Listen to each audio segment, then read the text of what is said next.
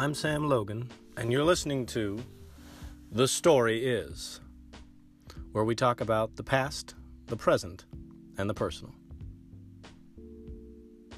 The story is the hero and the spy. When General George Washington arrived in July of 1775 to take command of the Revolutionary Army, he was impressed by the work of Henry Knox. The two almost immediately developed a liking for one another, and Knox began to interact regularly with Washington and the other generals, developing the Continental Army. Knox did not have a commission in the Army, but John Adams in particular worked in the Second Continental Congress to acquire him a commission as colonel of the Army's artillery regiment. Knox bolstered his own case by writing to Adams that Richard Gridley, the older leader of the artillery under Ward, was disliked by his men and in poor health.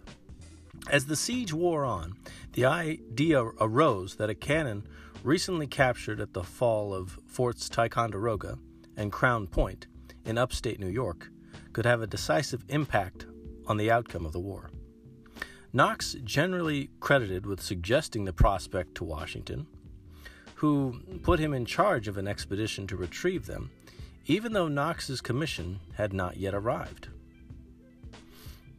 Reaching Ticonderoga on December 5th, Knox commenced what came to be known as the Noble Train of Artillery, hauling by ox-drawn sleds 60 tons of cannon and other armaments across some 300 miles, 480 kilometers, of ice-covered rivers and snow-draped Berkshire mountains to Boston siege camps.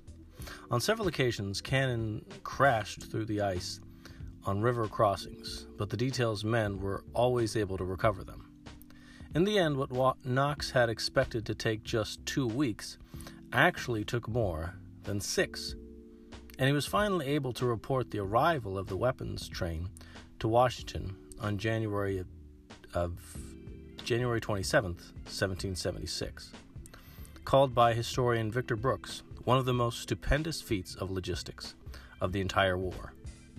Knox's effort is commemorated by a series of plaques marking the Henry Knox Trail in New York and Massachusetts. Henry Knox is an important key figure in the Continental Army effort. At this time, his trek up to New York to get the much-needed cannons came at a very critical time. Washington's men the morale was low, supplies were low. They were breaking down houses and boats and piers in order to get just necessary wood and supplies, and they were in desperate need of these cannons. Henry Knox volunteers to do it, and the siege his effort up to New York is supposed to take about 3 weeks. And it takes around 10. When he comes back, Washington was probably wondering, why did it take so long? Well, what Henry Knox did was he traveled mostly by the riverbeds. He waited for the rivers to freeze over, which took time. And he actually would travel ahead of time, ahead of his group that they were traveling, and he would poke holes in the river in order for the water to come up through the river and freeze the ice some more. Then they had to do this a lot. Going up into the fort, Ticonderoga, they had to wait for the river to freeze over and in order to pass through. And they had to do a lot of waiting when they got back, on their way back. And while Henry Knox waited for what was called Lake George to freeze over, he met a man who was a prisoner and his name was John André. John André, in 1779, became Adjutant General of the British Army in America with the rank of Major. In April of that year, he took charge of British Secret Service. By the next year, 1780, he had briefly taken part in Clinton's invasion of the South, starting with the siege of Charleston, South Carolina. Around this time, André had negotiated with disillusioned American General Benedict Arnold. Arnold's loyalist wife, Peggy Shippen, was one of the go-betweens in the correspondence. Arnold commanded West Point and had agreed to surrender it to the British for £20,000, approximately $3.65 million in 2018. A move that would have enabled the British to cut off New England from the rest of the colonies. The two men conferred in the woods below Stony Point until nearly dawn, after which André accompanied Arnold several miles to the Josh Het Smith House in West Haverstraw, New York, owned by Thomas Smith and accompanied by his brother. To aid André's escape through the American lines, Arnold provided him with civilian clothes and a passport, which allowed him to travel under the name John Anderson. He bore 6 papers hidden in his stocking, written in Arnold's hand, that showed the British how to take the fort. Josh Het Smith, who was accompanying him, left him just before he was captured. André rode on in safety until 9 a.m. on the 23rd of September, when he came into near Tarrytown, New York, where armed militiamen John Paulding, Isaac Van Wart, and Dave Williams stopped him. André thought that they were Tories because one was wearing a Hessian soldier's overcoat. "Gentlemen," he said, "I hope you belong to our party."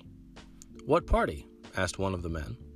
"The lower party," replied André, meaning the British. "We do," was the answer. André then told them that he was a British officer who was not to be detained.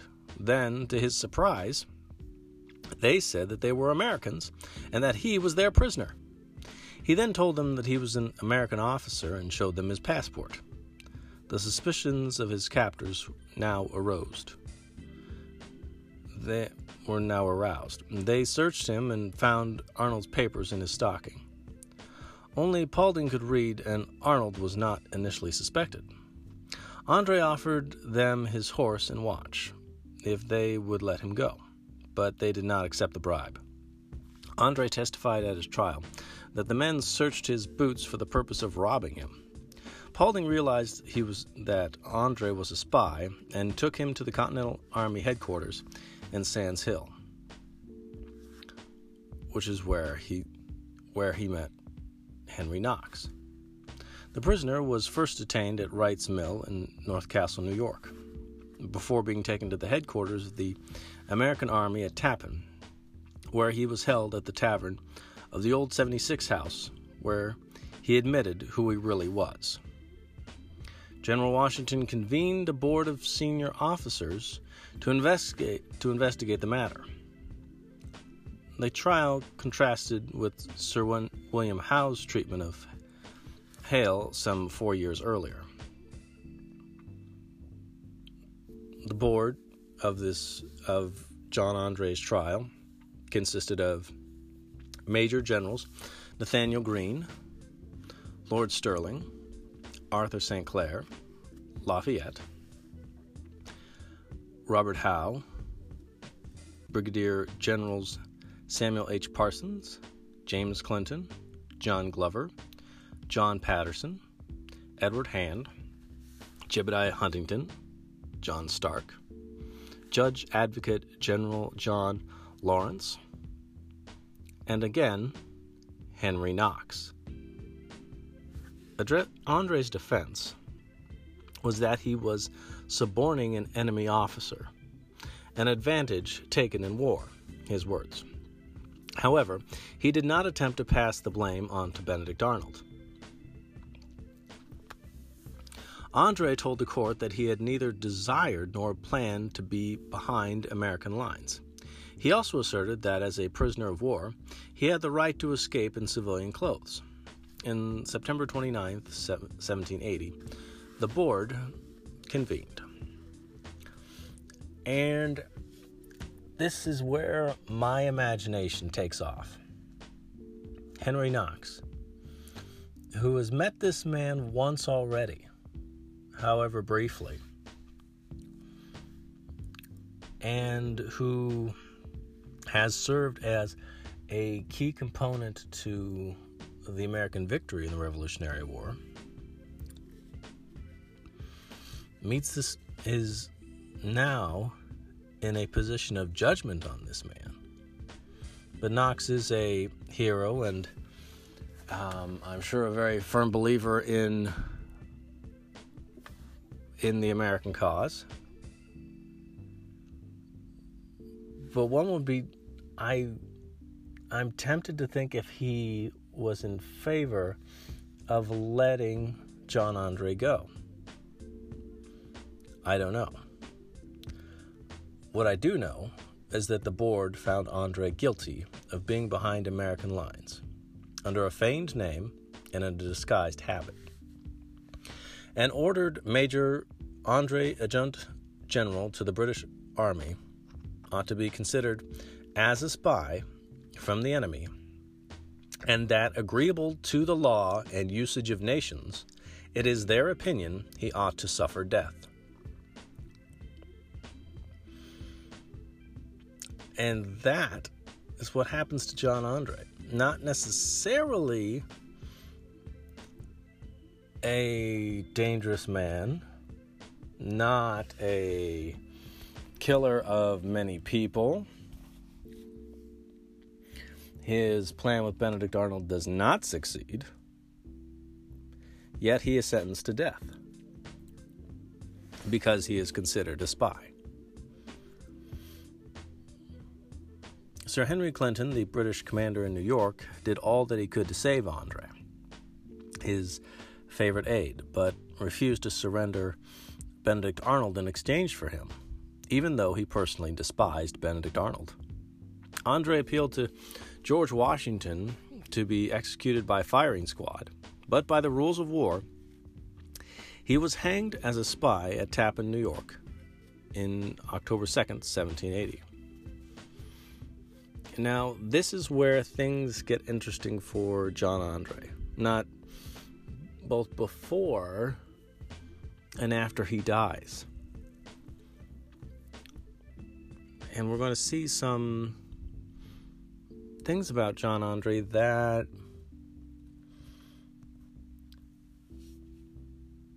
are irregular, I think, to just any ordinary person being seen as a spy, executed, and then that's it. He takes on an interesting, persona. No, not persona. But he becomes more fascinating as his execution looms. Here's what I mean. For one thing, a religious poem is found in his pocket after his execution, written 2 days beforehand. Why is that a big deal? John Andre has the peace of mind, or the creativity, or the forethought to be writing a poem 2 days before he's supposed to be executed. You could write anything you want. I would be writing more letters to say, hey, please don't kill me. But interestingly enough, John Andre is writing a poem. While a prisoner, he endeared himself to American officers who lamented his death as much as the British. Alexander Hamilton wrote of him, "Never, perhaps, did any man suffer death with more justice or deserve it less." The day before his hanging, Andre drew a likeness of himself with pen and ink, which is now owned by Yale College. Andre, according to Witnesses placed the noose around his own neck. Again, this is amazing, calm or resolution to the event happening. He's going to die, and he places the noose around his own neck. I just find that fascinating.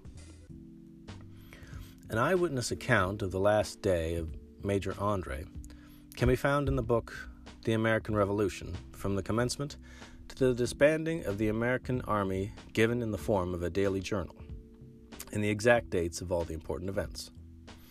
Also a biographical sketch of the most prominent generals by James Thacker, M.D. October 2nd. Major Andre is no more among the living. I have just witnessed his exit. It was a tragical scene of the deepest interest. During his confinement and trial, he exhibited those proud and elevated sensibilities which designate greatness and dignity of mind. Not a murmur or a sigh even escaped him. And the civilities and attentions bestowed on him were politely acknowledged. Having left a mother and 2 sisters in England, he was heard to mention them in terms of the tenderest affection. And in his letter to Sir Henry Clinton, he recommended them to his particular attention. The principal guard officer, who was constantly in the room with the prisoner, relates that when the hour of execution was announced to him in the morning, he received it without emotion, and while all present were affected with silent gloom, he retained a firm countenance, with calmness and composure of mind. Observing his servant enter the room in tears, he exclaimed, "Leave me till you can show yourself more manly." His breakfast being sent to him from the table of General Washington, which had been done every day of his confinement, he partook of it as usual.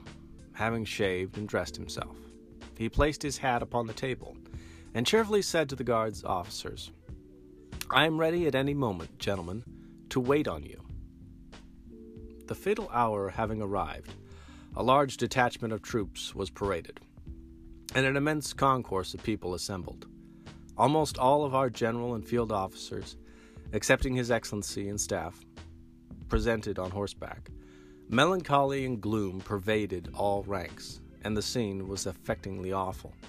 I was so near the solemn march to the fatal spot as to observe every moment, and participate in every emotion which the melancholy scene was calculated to produce.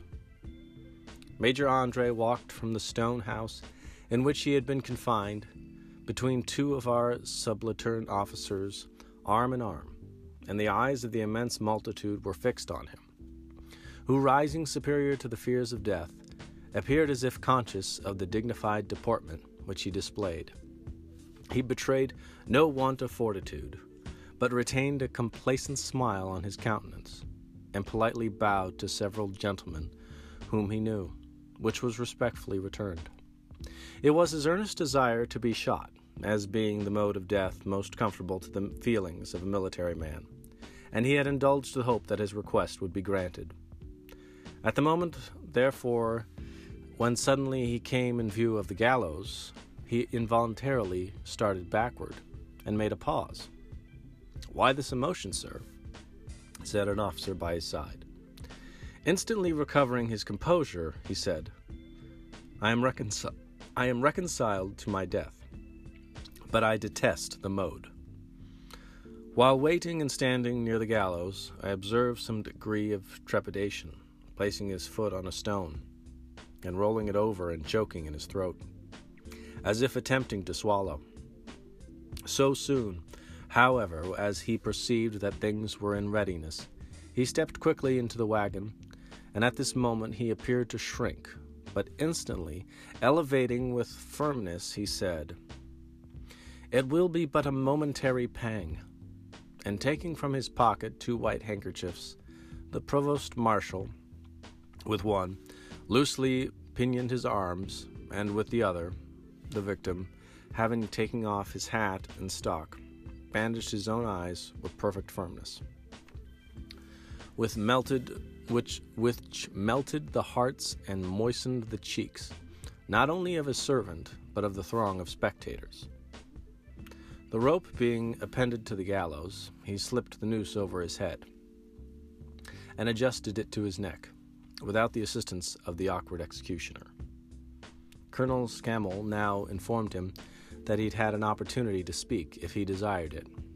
He raised the handkerchief from his eyes and said, "I pray you to bear me witness that I meet my fate like a brave man." The wagon being now removed from under him, he was suspended and instantly expired.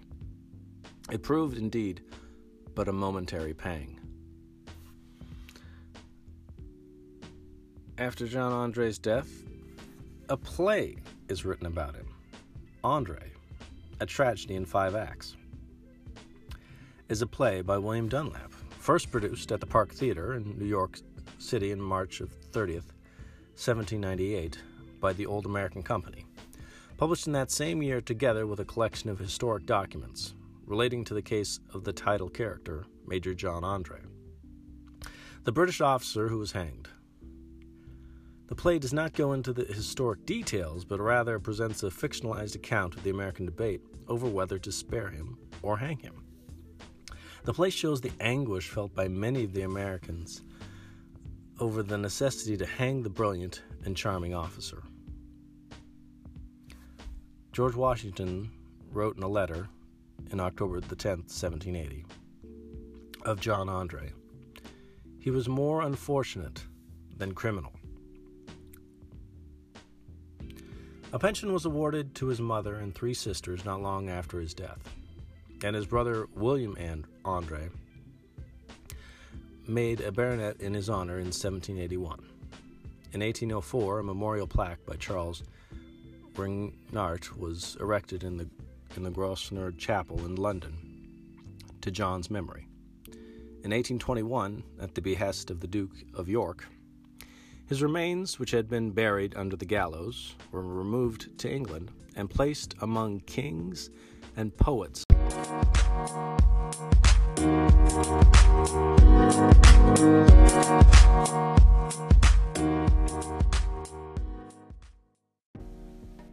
The Hero and the Spy. That was the title of this episode. But really, the hero and the spy are John André. He appears to take on a heroic figure, almost tragic, in how he's arrested and how he's tried and convicted, and especially how he goes about and accepts his fate. Whereas Henry Knox is a soldier, and he gets a fort named after him. He gets Fort Knox. What does John André get? Someone who was important in the eyes of the British, receives a play. He gets monuments.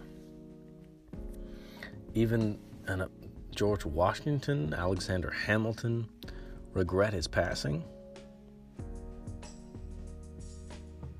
All because I think not only because of how unjust they perceive his execution to be, but I think how he died also mattered. And I think that's what was so impressive about him, that he was able to take this situation on, and he continued to be himself. But not only himself, but the best version of himself in a very hard situation. Now, I don't know if Henry Knox was ever tested like this. He took on a huge task, and he figured out how to do it. But yet Henry Knox doesn't get any plays written about him. No great quotes about Henry Knox. No one wonders if he wrote any poems. And without Henry Knox, it's very possible America doesn't win the Revolutionary War.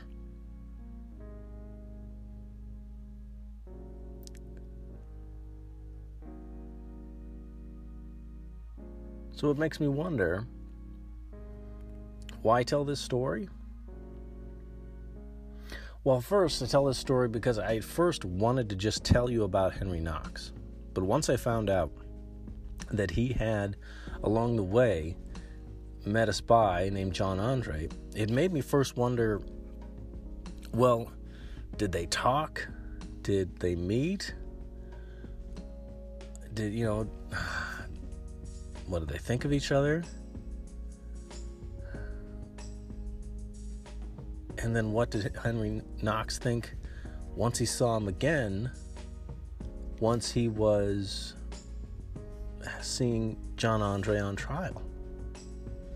I can't help but wonder or ponder if I'd like to think that Henry Knox argued for John Andre's life, but we don't know.